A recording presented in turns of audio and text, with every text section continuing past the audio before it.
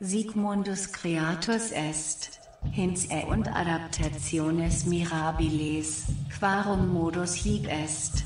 Itac vocatus sam hermes trismegistus, habens tres partes philosophiae totius mundi. Completum est, fodixide operatione solis.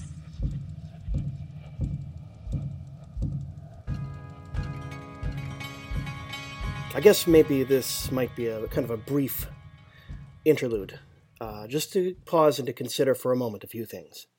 And I want to tilt the mood in a certain specific consciousness level.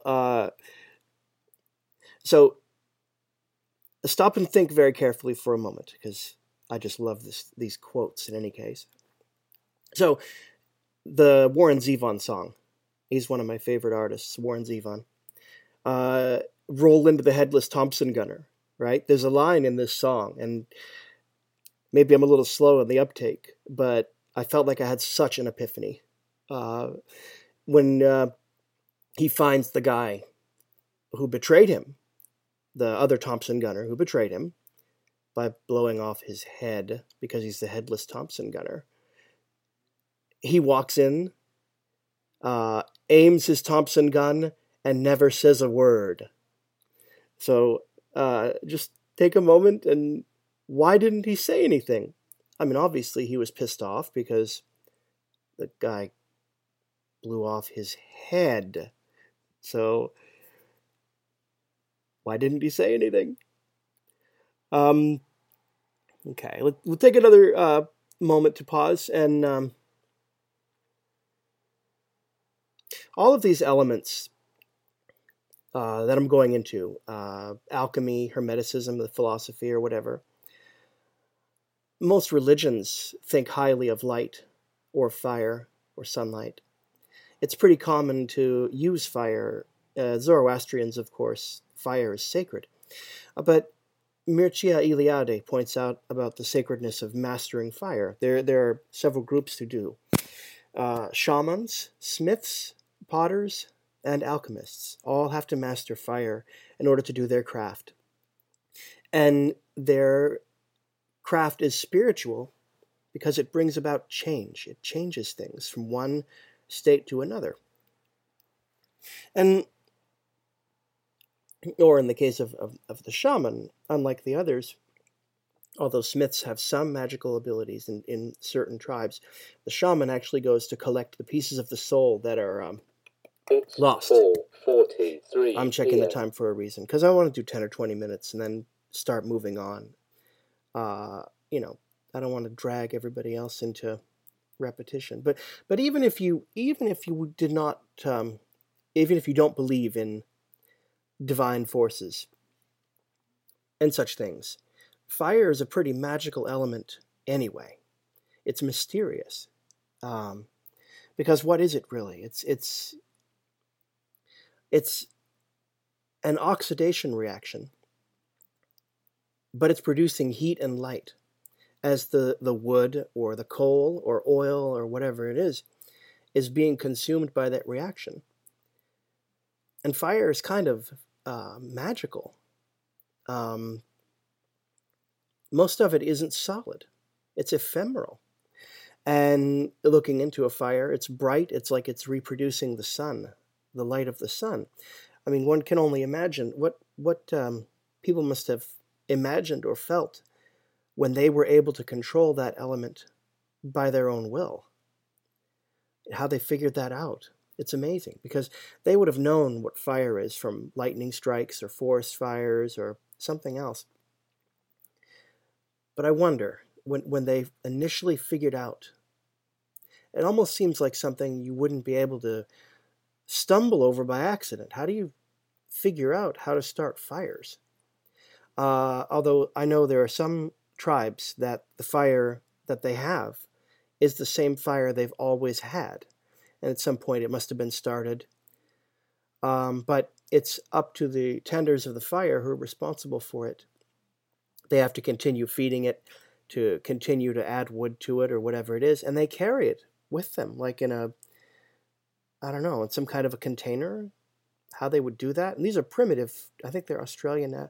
There's an Australian Aborigine tribe that does do that. And it is a magical element because it transforms things. And just in the human body, the Ayurvedic medicine calls it fire. Your body is using fire to heat and cook the food you've eaten, and it transforms into some of you, which that's also kind of weird to think about. You're eating something created from another life form, and the cells in that DNA are specifically coded for it. The cow you're eating is cow, and that stuff is meant to help keep the cow alive. And you cook it, and it releases tons of vitamins and nutrients for you, which I've heard some speculation that that's why the brain, the human brain, was able to develop so much more in its complexity and integrate more, because it was getting better nutrients, better nutrition, more protein, because the fire, the cooking releases, and it denatures some, but it also creates others as the food cooks and changes its form. But the human body converts that flesh from this other once living being that you've had to kill in order to eat it, to truly benefit from eating it. Humans aren't like wolves, after all. And the body deconstructs those cells.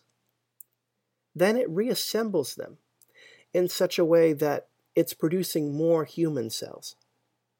It's transmuting. It's a kind of a transmutation. It is, because you're changing it from something that would be totally useless to us to being us, part of us. And I mean, it's sort of a spooky thing, you know.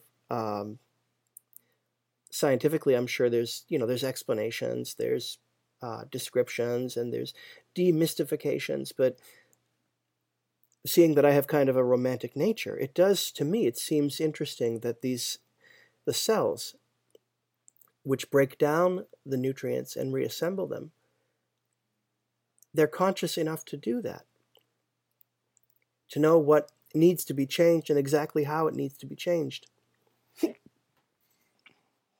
It's kind of a remarkable thing.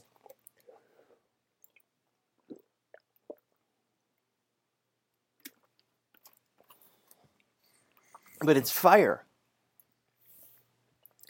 that, in the particular case of these alchemists, and it kind of makes sense because the alchemists had a different worldview than we do.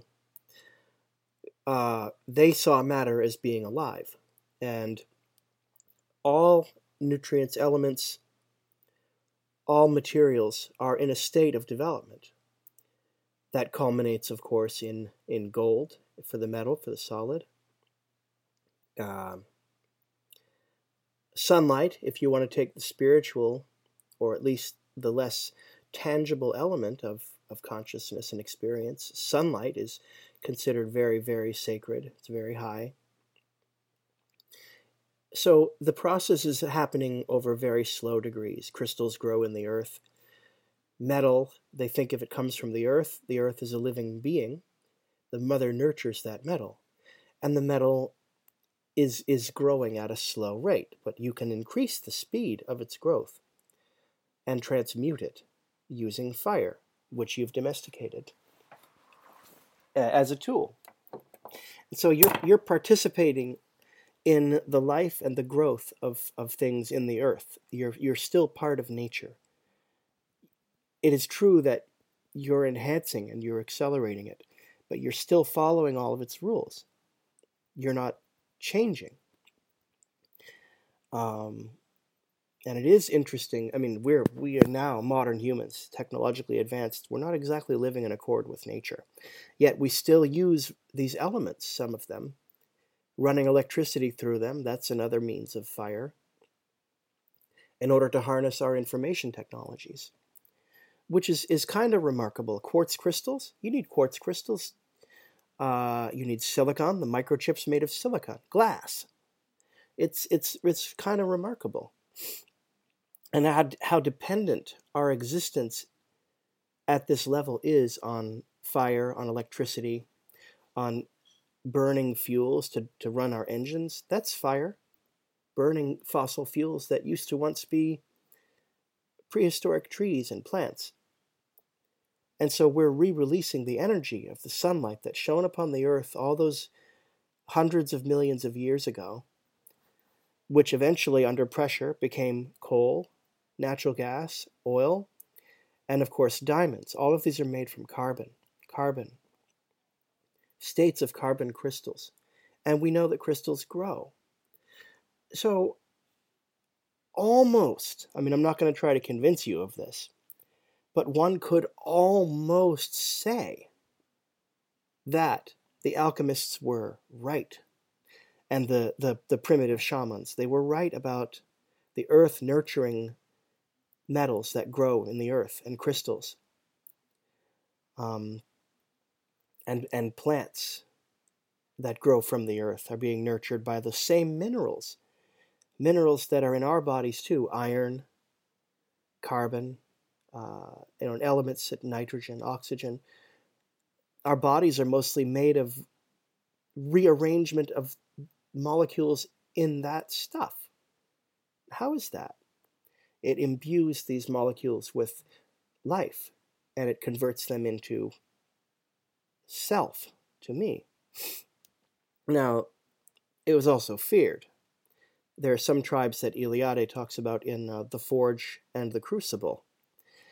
The smiths, although necessary craftsmen for the tribe, these are African tribes. I'd have to review the passage to know the exact name of the tribe that Iliade was citing. But to them, even though smiths are necessary, they live in fear of the smith. And the smith is almost treated like an untouchable in India. They're regarded as doing a taboo profession because of the fear. We don't really have that in our society, and it's probably for the best. But we have some professions that aren't looked upon with as much respect as they should be, or as others are. But the smiths were almost like criminals, even though the tribes needed them for whatever reason, to make implements, to make, I don't know, spokes or something. Who knows, for wheels. A lot of seemingly very primitive tribes, or maybe weapons, had advanced metallurgy and were able to make, if not intricate jewelry, they could make other things as well from metal. But the alchemist must harness fire in order to transmute, in order to, in effect,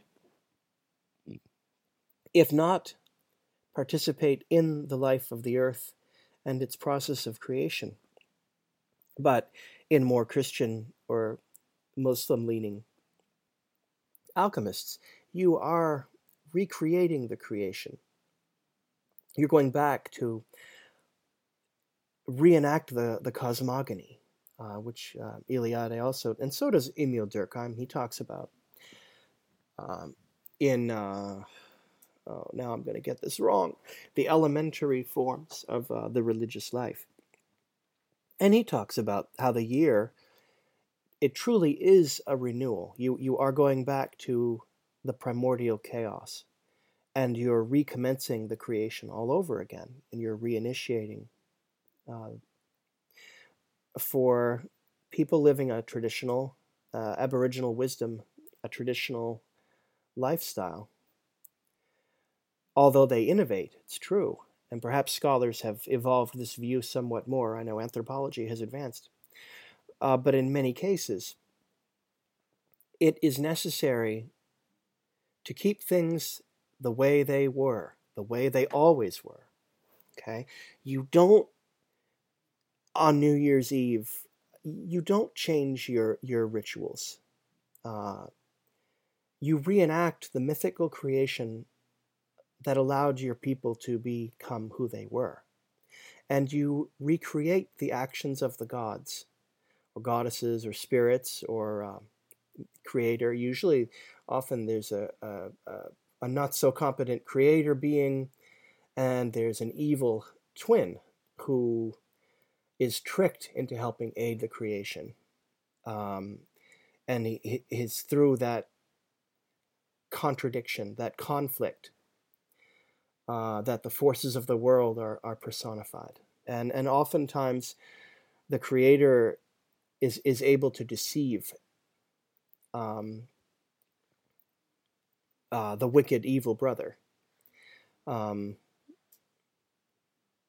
Jordan Peterson calls these the hostile brothers. Eliade talks about them as light and dark, enemies, what have you. Zolmaxis, the vanishing god, he has a pretty long section about the trickery and the different creation myths in the Eastern European creation myths, which are also influenced some by Zoroastrianism, which hence light and dark, creation and corruption. Because everything that Ahura Mazda, he's the god of light in Zoroastrianism, that which he created was perfected. There was no blemish. If he had been allowed to create as he wished to, we wouldn't have winter, we wouldn't have death, we wouldn't have disease, etc. But because Angra Mainyu, or Ahriman, okay, was the evil, and this is pretty apparent through Zoroastrianism, Zurbanism, the revival of Zoroastrianism, which lasted for a while, even in Manichaeism to a point, to a certain level. The evil can only blemish, the evil twin, especially in Zurbanism. They are twin brothers. They are, for the most part, good will always win over evil.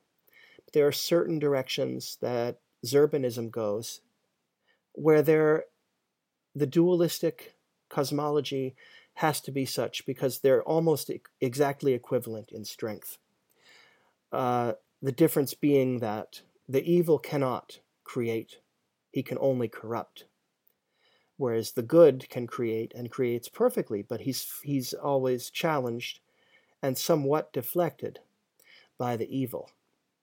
And so part of living in accord with the cosmology is you have to find these things, these creatures that were blemished, and you're committing a sacred act killing them, to remove them from the world. And also they serve a practical purpose, because usually these creatures are a threat to your well-being. A scorpion could sting you and kill you and you die. So in Eastern Europe, the cosmogonies often involved a watery world. And the devil, or the evil twin, or what have you, would do a deep dive under the water and would come up with a piece of the earth in his hands, or what have you. And he would start to build, the good God would start to build with this material, would begin to build the world, the continents, the island. The world might be floating on a sea. And in order to build this world, both forces had to, through their push and their pull on each other, they had to work together in order for this creation to work. And especially on the one hand, you have the rigidity of ritual in order for one to experience the ultimate freedom of recreating from the very beginning. When they reenact these rituals of the cosmogony, of the creation of the universe, they aren't just playing games. They are personifying and embodying the God. They are the God, in fact. They're so in accord with that being that they participate in his consciousness. And both of these forces are necessary. And it must be the same, exactly the same. Everything must happen exactly as it has before. Every step must happen exactly as it has before. I want to put in here a parenthetical that I most sincerely and urgently beseech you to watch dark. And those words I just uttered about things must be, every step must be exactly the same as it was before. When you see dark, and you'll recognize that I chose those words in accord with description of the cosmogony and the creation of the universe, but you'll understand why these words are important for the plot of that show as well. And I won't give anything away for it. The spoilers episode is the one I'm doing next time. This is still Sic Mundus Creatus Est. It's the first of a two-part.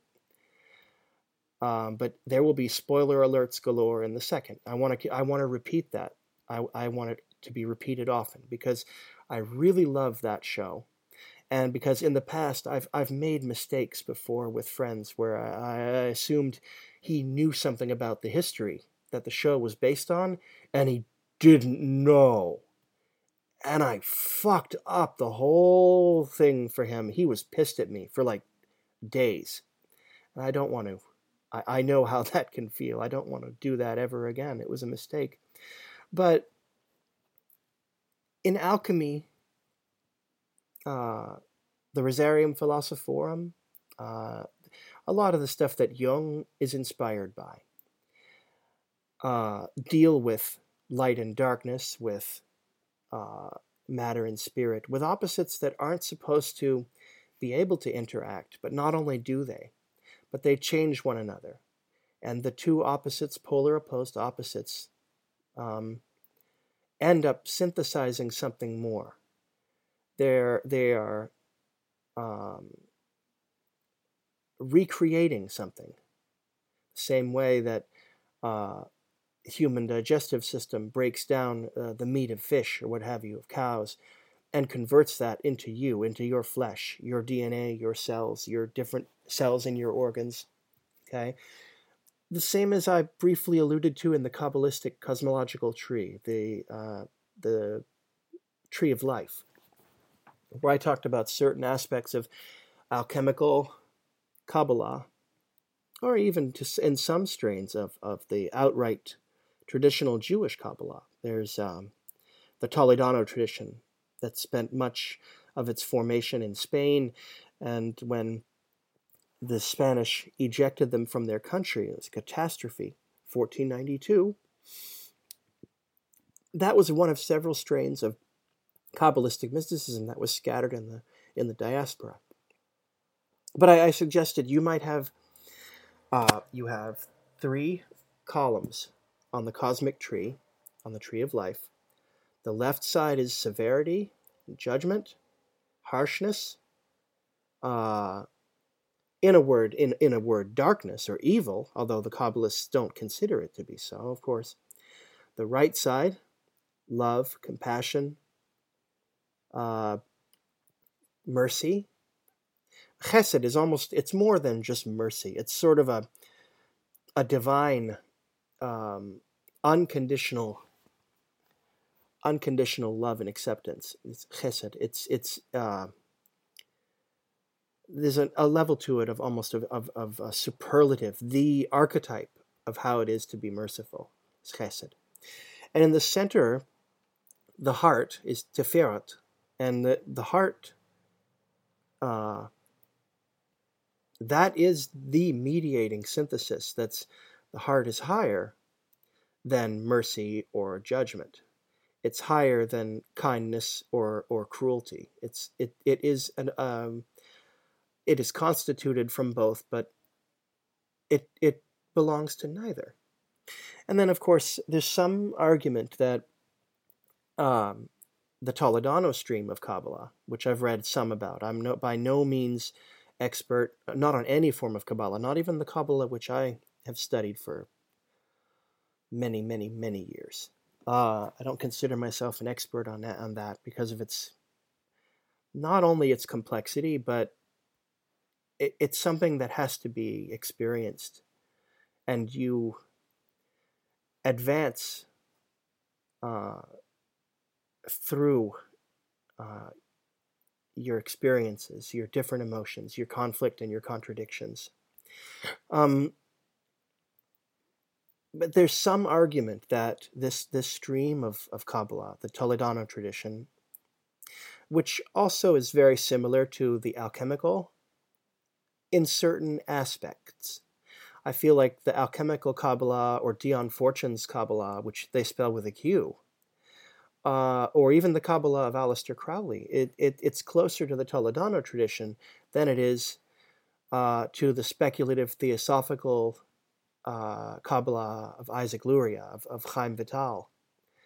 But there were 3 or 4 of Isaac Luria's students who wrote different Kabbalistical treatises, and they disagree because he taught his students different aspects of the wisdom, because his students were at different levels of advancement, of awareness. They were different levels of consciousness. And what was enough for some of them would have been poison for others. It's the same way that you don't feed a 6-month-old child solid food. They can't digest it. You don't eat a fruit before it's ripe because it can kill you. And especially with the Lurianic system of Kabbalah, the developments and the changes are almost infinite. They're endless.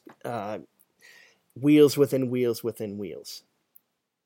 So in the alchemical Kabbalah, or in the Rosarium Philosophorum, you have these opposite, yet equally or nearly so, opposed forces that must reconcile. It's not enough. In Manichaeism, there's no reconciliation. The mixture is the ultimate perversity. The mixture between good and evil is the ultimate perversion that the darkness perpetrated against the pure light. But the light must be released. And so, almost as if Manichaeism was influenced by Jainism from the East, from India. Certainly it was influenced by Buddhism, especially at that time. It might have been affected directly by actual Buddhism, maybe even Pure Land, maybe Zen. Very probably, on the Silk Road, that would have been China. But it was also influenced by the other heresy, Jainism. And the purpose in Manichaeism is to free the imprisoned light from matter until every last piece of the light has been set free. And as it's freed, it ascends to the moon, and then the moon sends it on to the higher spheres, to the higher planets, until eventually all of the light has been harvested and freed, and all is restored to the fullness, the glory of the Pleroma, okay, the ultimate heaven. And like Jainism, or a heresy that many consider Manichaeism, the Albigensians. If you've read any Dan Brown, you know whom I'm speaking of without me even having to explain it. Anything that holds you down, that imprisons the light in matter, is sinful. It's not the disobeying of God's laws or the disobeying or disregard of Jesus Christ. It's the encouragement and strengthening of the darkness to keep the light entrapped. So their morality is somewhat different from the prevailing Christian morality, and the two could not be reconciled.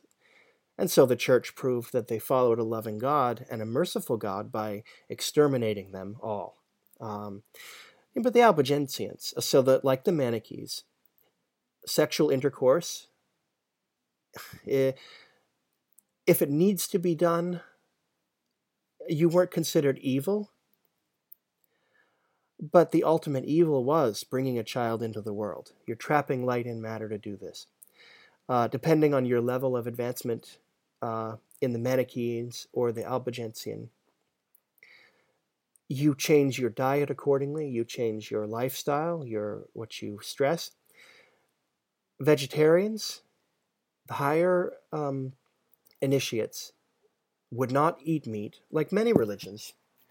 They value vegetarianism because it's gentler to the earth, or it's more in accord with the purity of wanting not to entrap or to kill, to cause suffering in the world. And in Jainism, of course, ultimately, the ultimate state of moksha, to escape samsara, is at the end of a life well lived, you have spread the wisdom as best you can, and you've done your best to protect animals and to protect animal life and to free these souls that are trapped. It's a recurring motif in religion, is it not? These entrapped souls. To cease consuming altogether. The fire is being extinguished. You stop eating, and it's a sacred act. It's not suicide. It's not killing yourself, the way we view suicide in the West, and not without good reason, I might add, as a tragedy. And I'm sure it's tragic in the East in different circumstances. But if you willfully, and you're elderly, and you're a sage, if you willfully take up this choice to slowly starve yourself to death, it's a sacred act. It's the ultimate. It's sort of the ultimate act of devotion. These forces, the light and the dark, are often synthesized, although they remain irreconcilable. And in the increasingly severity of dualisms, they must not reconcile. And as I say, in Manichaeism, the light cannot defeat the darkness. That's the reason why the problem began in the first place, because the god tried to defeat the dark, and he was defeated. The purpose is to free, or, in the case of alchemy, the purpose is to transmute, to enact a change of matter and of spirit. And in the alchemical Kabbalah, it's to transmute and change your spirit, to ascend through different levels of consciousness, like in the chakras, similar to the systems of yogi, where your consciousness changes, your energy changes, according to which chakra your energy is mostly focused into, or in its balances. And so the Toledano, especially in modern day, is influenced heavily by New Age or by Eastern religions. So you would see a Jewish diagram of the tree of life, but then you might also see a drawing on the body, which, if you didn't know any better, using the body as a diagram to draw out the spiritual path, if you didn't know any better, you'd assume you were looking at Hindu, yogic, maybe even tantric diagrams, or the Tibetan Buddhist, the Vajrayana. You'd be looking at a diagram that belongs in a yogic system of ascension, and not a Jewish one. It draws very much. And one has to assume there was some interplay and exchange between the early Kabbalists of the 13th century and at Languedoc, Languedoc, how you pronounce that, and southern France, the Languedoc version. That's where the Albigensians were at their strongest. It's in southern France. And of course, Dan Brown fans jumping up and down, because you know exactly what I'm talking about. Because he got some of it right in terms of the scholarship.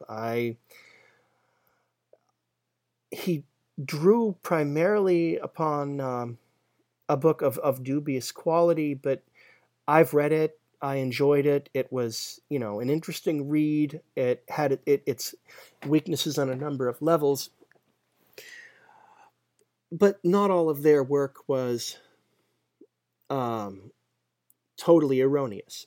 So when they talk about the prior of Sion, it exists. Okay, they talk about the castle at Montaigu. I'm probably pronouncing that wrong.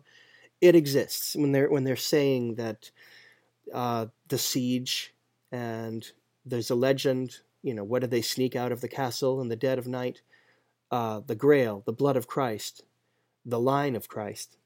The scholars, most scholars, serious scholars, I should add. I need to come up with a better word, because I'm not meaning to sound like I'm using it as a pejorative per se, but I have to stress that scholars who really know the material well, who aren't like me, they don't know it through secondhand sources, or they're not like Dan Brown, who wanted to write fiction. Good for him, more power to him.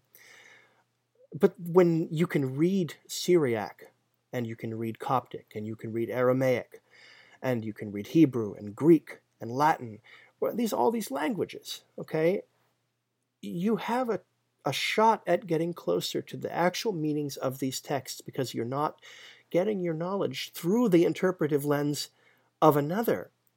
Maybe even two levels of interpretation, because one is the scholar in question, John Smith's description of the steps of ascension and Manichaean, blah, blah, blah, blah.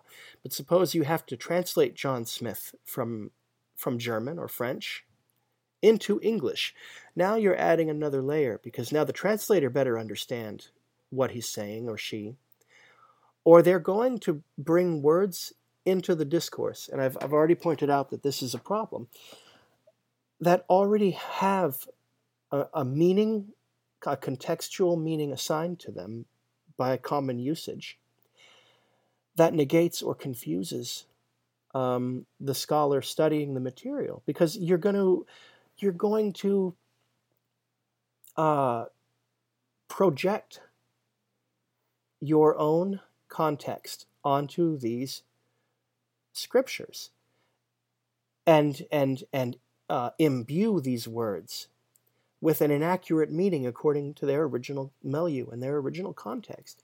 And by doing so, the recreation, because basically what's being done when you discuss the works of other scholars or other philosophers, you're recreating a model of that scholar with which you can now interact. So let's say I'm writing about Nietzsche, and we'll get to him soon. Nietzsche, there's some very important concepts in Friedrich Nietzsche that will help imbue Dark with a lot of meaning, a lot of clarity. Say I'm speaking of Friedrich Nietzsche, and I am discussing Zarathustra, because ultimately that's the book I want you to read in order to understand Dark. I highly recommend the verses at the end. What is it? There's the drunken song, and there's the dancer, and then there's the hymn to eternity. And if you really want to have an adventure, Zarathustra was supposed to have 4 parts. Nietzsche only published 3, the prologue, and then the 3 parts. Part 4 of Zarathustra, fascinating. I know when I read it, the Jungian in me was jumping up and down with glee. But this poem is like, it's about the beauty of eternity. Or is that in Beyond Good and Evil? Well, the two are very, very close. The way Nietzsche described Beyond Good and Evil, he said, this is the same material as Thus Spoke Zarathustra, but it's in a different form. Because he recognized that the way he had written Zarathustra, maybe it didn't reach people the way he wanted it to. He was a philologist. There are occasionally human beings who walk the face of the earth who are so intelligent, but they're also wise. And they imbue their arguments with a kind of a richness, a depth that most of us will never match. Nietzsche's one of those. When he's speaking of his objections to Kant, when he's speaking against Schopenhauer, he knows to the core what these men had to say and tried to say. Maybe even in certain cases better than they knew themselves. Occasionally that can happen, where you're grappling with a concept and even you don't understand all of its implications. So when Nietzsche recognized, the allegorical form Zarathustra, he found Zarathustra wasn't powerful enough to be the anti-Christian. Note that I don't say antichrist, because in his book, The Antichrist, Nietzsche praises Jesus. The only positive thing he says in that entire book is about Jesus Christ, not about the Roman Church or about the doctrines and dogma of that said church or of its heretical Protestantism. But Zarathustra wasn't strong enough. Nietzsche wanted to break free to destroy these old dogmas, because he saw them as being both the result of and the force that was corrupting the culture of Europe. And he saw them as pernicious and destructive morals that prevented you from developing to your highest potential. So let's say that I continue to talk about Nietzsche for a while. And in effect, I'm reading him in English. He wrote in German. I'm reading him after he's been dead for 120 years. He died in 1900. And I'm interpreting him through two layers of linguistic difference, 120 years of philosophical drift, of the changing of the world. Nietzsche was something different before World War II than he became after it. And I'm having to interpret it through what I've been taught about his scholarship and his philosophy by my teachers across a span of many years. And so that's my Nietzsche, my reconstruction of Nietzsche. That's how you can have scholars talk about in their discussions. They can say, well, Walter Kaufmann's Nietzsche is in error in this way, and this way, and this way. And the reason I know that is because Michel Foucault's Nietzsche, when they're painting, it's like being a painter and copying the drawing, but doing it in such a way that it isn't an exact replica. You're stressing different aspects of that landscape that you're copying, what have you. So would they speak of different, Jacques Derrida's Nietzsche, Carl Jung's Nietzsche, Michel Foucault, Gilles Deleuze's Nietzsche.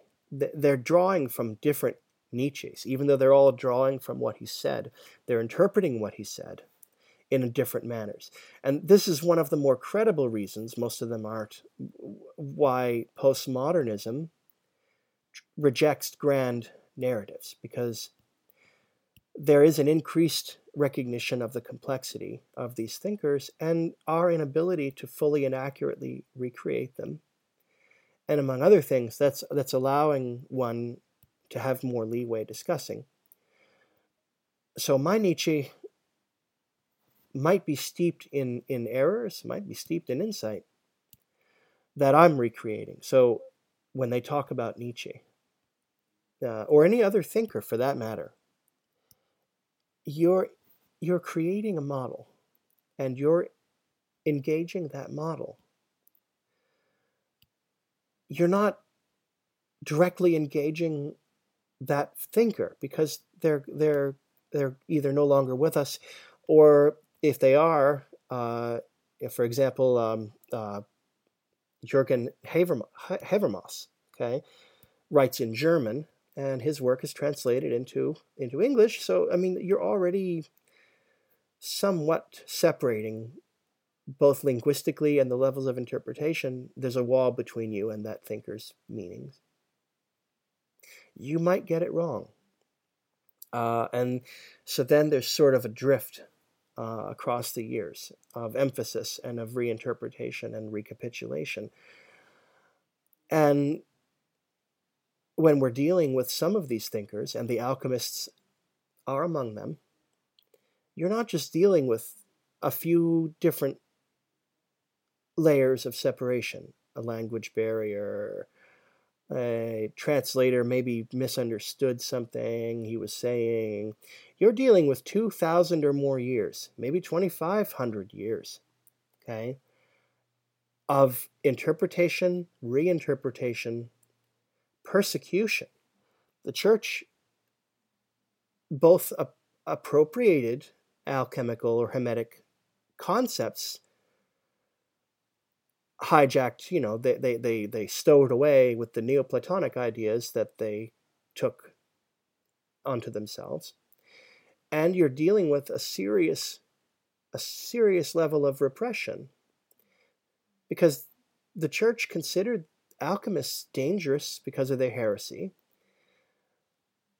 And the kingdom considered them dangerous because if they really can make gold out of lead and they can counterfeit, they'll drive the value of my currency through the mud. But the kings always made sure to have their own alchemist at their court. That you want to destroy anything that might compete. So you have to attack their errors in order to refute them. Now, I've got to say, Augustine, although he launches a massive and devastating, overwhelming attack against Manichaeism, I don't feel as though he despises these people, because he was a Manichae for many years and a Neoplatonist himself. So if you want to find a source for, and there were others, Clement of Alexandria, Dionysius the Pseudo-Apogeriite, okay? But Augustine is your guy if you really want to understand in its more purified form exactly how did Neoplatonism, how did it end up part of Christianity? Well, because of him. Because he took concepts of good and evil and emanationism from, even though there's nothing in Christianity that has a thing to do with emanationism. It's creation from nothing. It's creation ex nihilo, from the word, right? In the beginning. The idea of emanationism means not only do you not need or have such, but you have time. With emanationism, there's more room for a cycle, for a cosmic cycle where things are repeated again and again. Whereas in Christianity, Eliade stresses Judaism. I think he's somewhat wrong about this in a way, because he's both right and wrong, because it is true that the Abrahamic religions are more outside of time. You're in history.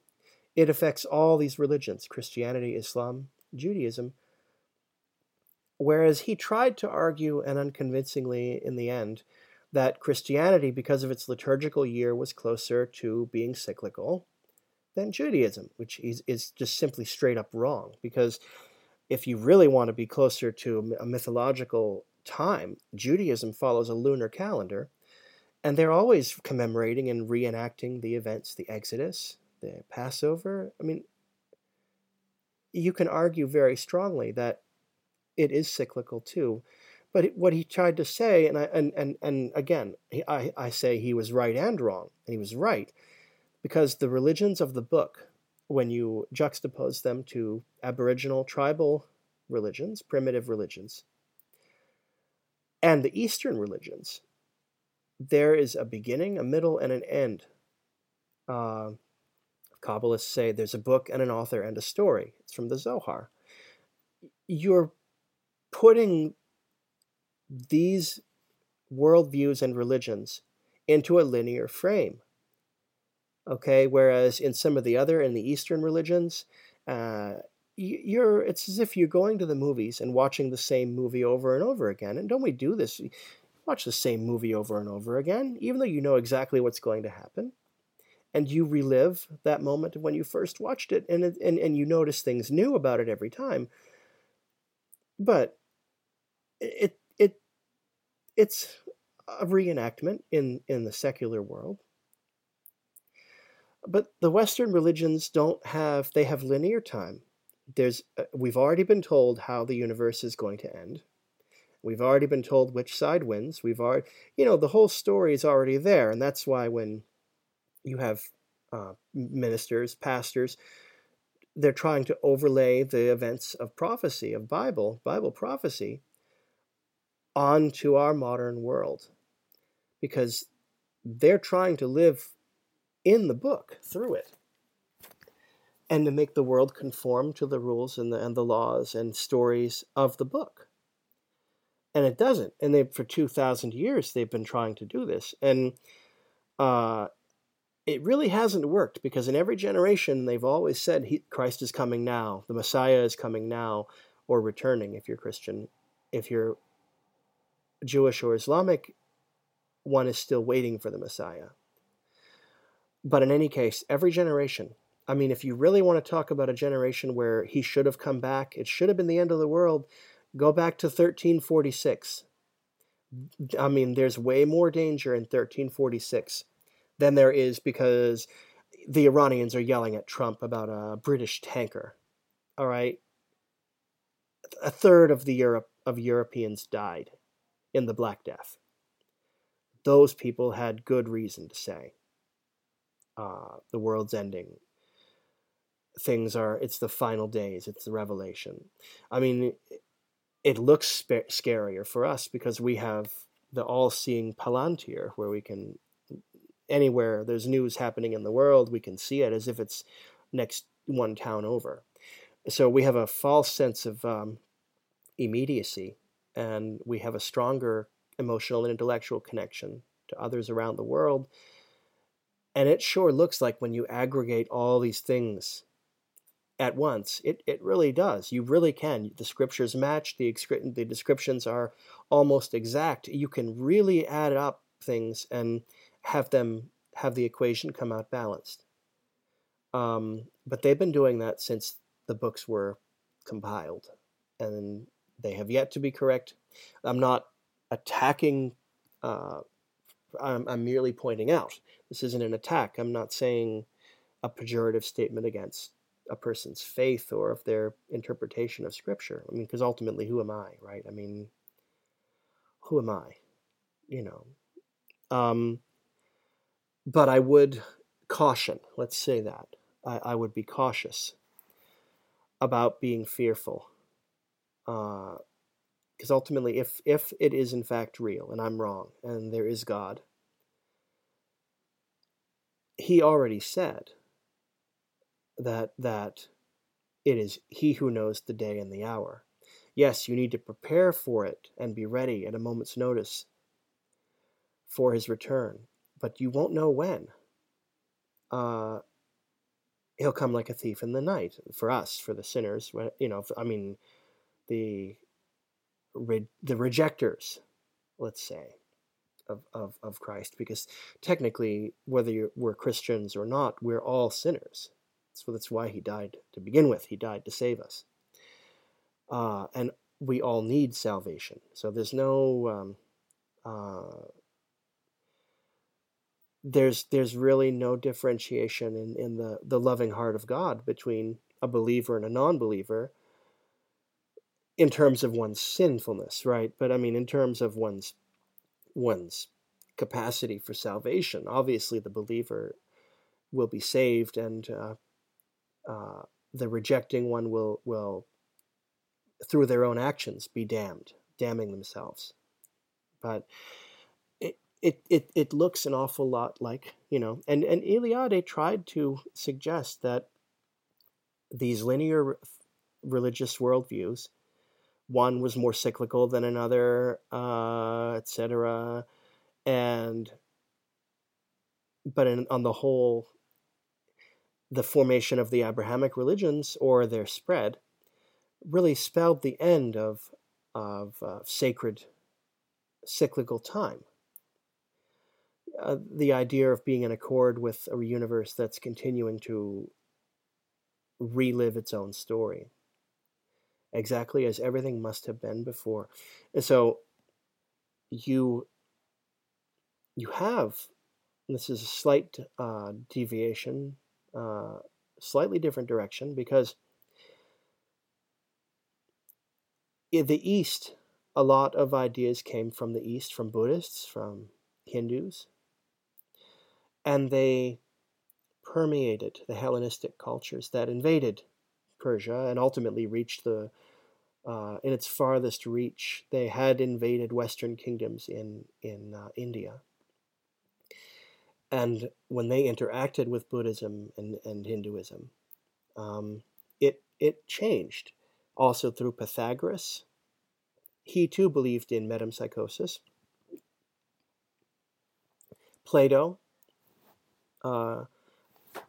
constructed an argument for metempsychosis. So the idea of, if not direct repetition, you do have cyclical structure that the soul is part of, where it is being born and dying again and again, reborn and dying, reborn and dying.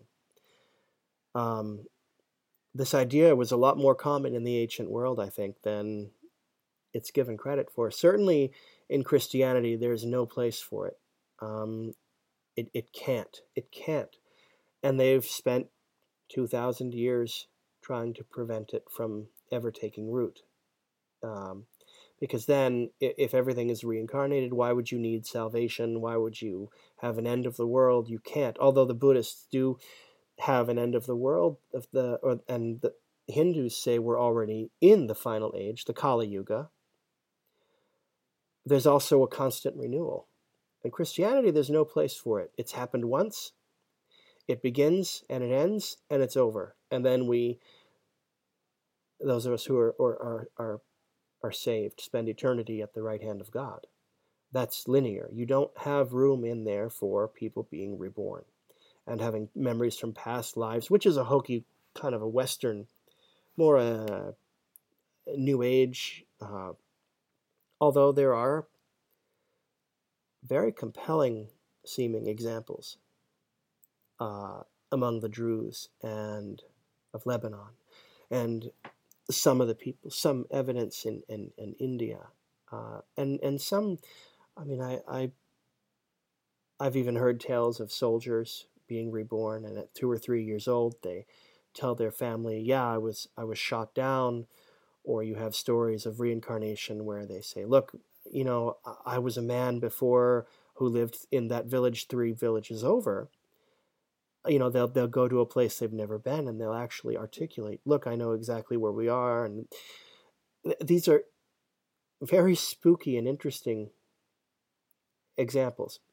And now, I don't know if it's real or not.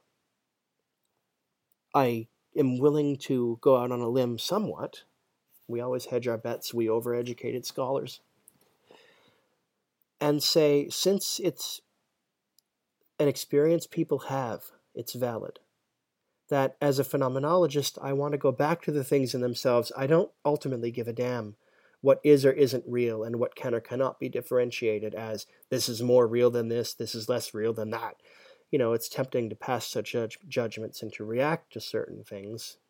You come across this idea and your first response is, what? Because it's experienced as an experience by people, it is real and worthy of both of respect and worthy of being treated on its own terms as every bit as equal with any other experience that human beings have, with its own textures, richness, qualia, with its own, effects. And we know that people who have mystical experiences, either induced through ritual or prayer and fasting, or through atheogen and through drug use, they change people dramatically, and they save lives. They fight depression. They help open the mind up. We know this. And most of the mystics of the major religions were men of brotherly love, men or women of deep, abiding love for humanity and wisdom and gentleness and kindness. These experiences so expanded their horizons to such a great extent. It made them more evolved, more conscious. They were existing on a level of higher consciousness. So these experiences are authentic and even go a step further. It's real. I don't understand how it works, since I don't believe in God up in the sky. But somehow the brain is created to share these experiences, to experience these, and as a direct response to become healthier after having done so. Why would we need this? If there was no purpose for it, it would weaken in its influence. I mean, how much influence does your appendix have over your overall health? If the thing gets infected, you got to get it out before it kills you. Otherwise, it has some effect on the immune system, but very little. So wouldn't the for lack of a better term, let's agree with, and I'm blanking on his name, let's say the God part of the brain is constructed through evolution. And there's some books I'm delving into about the evolutionary biology of faith. The faithful primate, the believing primate, that discusses that very concept. Religion is an evolved structure for human primates. It's has an evolutionary purpose. And, well, if it had no purpose, it would weaken in its influence. And can it be assumed over the long haul, if we don't have the need for experiencing of the transcendent, of the sublime consciousness, we would not have that capability. It would not be, it's not exactly, but it's similar to Julian Jaynes when he says, look, I think he's wrong, but not in principle. In principle, I think there's something to what he's saying, his scholarship. But he's suggesting that in a prior level of civilization, we were unconscious. And the right side of the brain, the right hemisphere, and the left hemisphere were of equivalent influence over our consciousness, which is why you'd hear the voice of God, because the right side of your brain, the artistic, mystical side, I think these have been disproven repeatedly, but this is what Julian Jaynes argued in the 70s. It had more sway over our experiences, and it was the source of our experiences of the divine. And now we know the temporal lobe has something to do with this. And we know we can put people in this God helmet, and we can stimulate certain parts of the brain, the parietal lobes, with certain with frequencies and electricity, and we can cause people to experience a presence of the divine. And it's real. It's like DMT. It's real. This is not a dream. This is not a creepy feeling, a hallucination. Like before you're falling asleep sometimes, you might have a brief half-waking sleeping dream, hypnagogic hallucinations, right? It is real. It's real. And all we're doing is pumping certain frequencies of electricity and stimulating some of these nerves. It's not just an important part of our brain. It's a powerful underlying program in our brain. It's like the source code for the whole matrix, the whole thing. The source code is the capacity for transcendence in consciousness. It's 5:43. And hence I argue, therefore, right, that it's something we need. If we didn't need it, it would not exist. And most people are going to tell you that falling in love is the defining experience of their lives. And the only reason for being alive is having a family, and the love you feel for your spouse, for your children.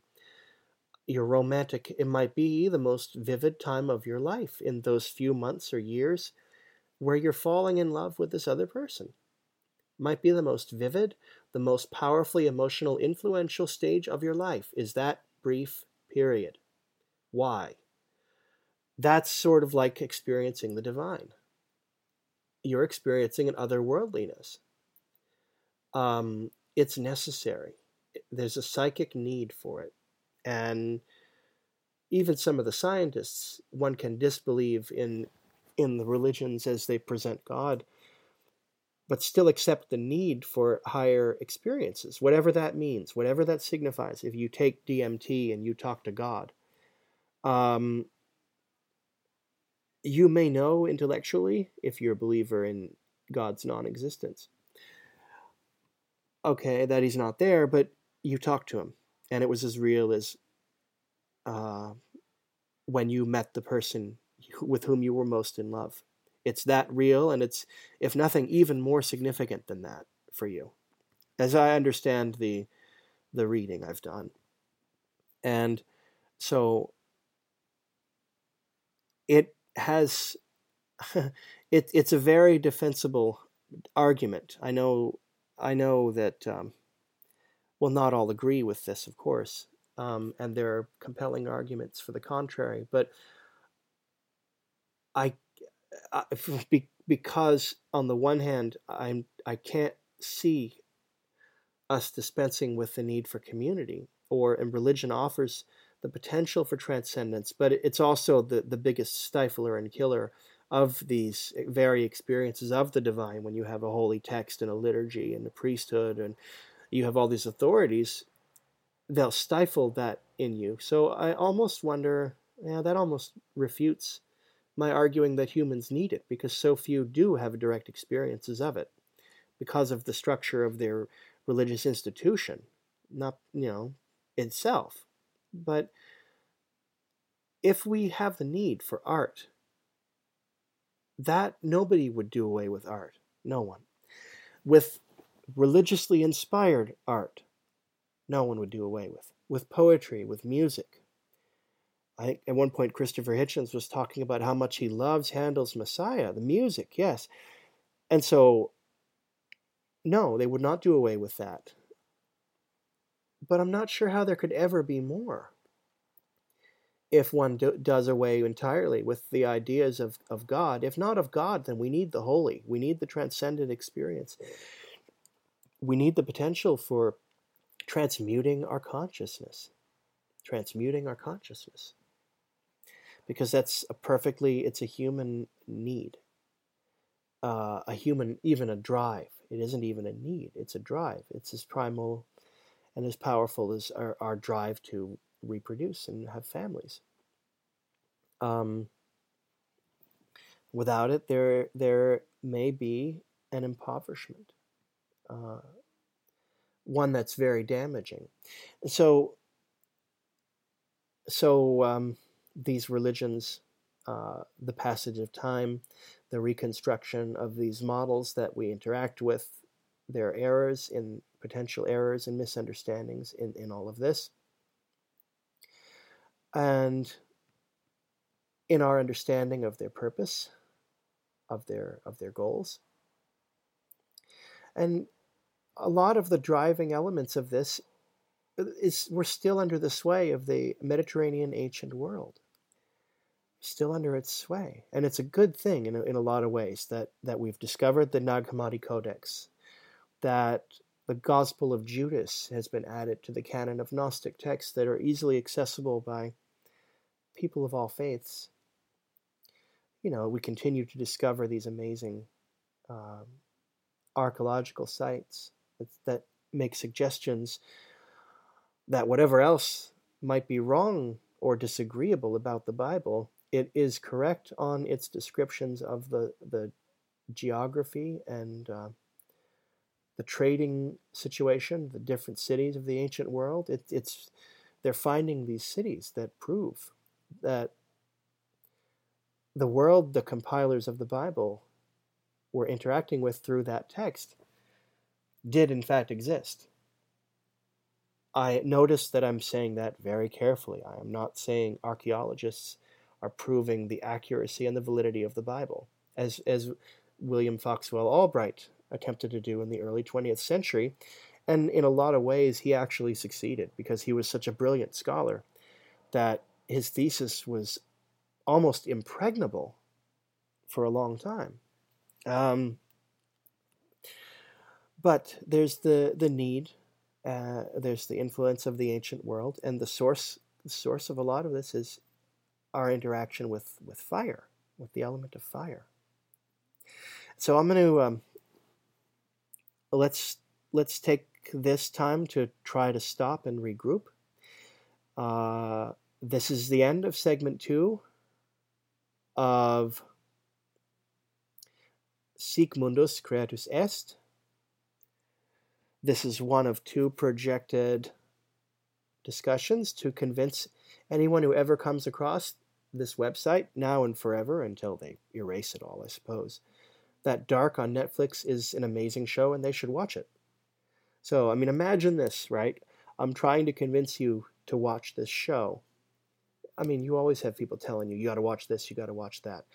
I'm marshaling 2,500 years of philosophical tradition and religious and theological polemic and argument and apologetics to get you to watch this show. That's how much I'm inspired by this show and how strongly I think it's worth watching. And so segment 3, I'll try to bring this back and start again with different aspects of alchemy and Hermetic philosophy. And so let's say this is the end of segment 2 now, and we'll start again with segment 3 in short order. This is the Rogue Philosopher Podcast.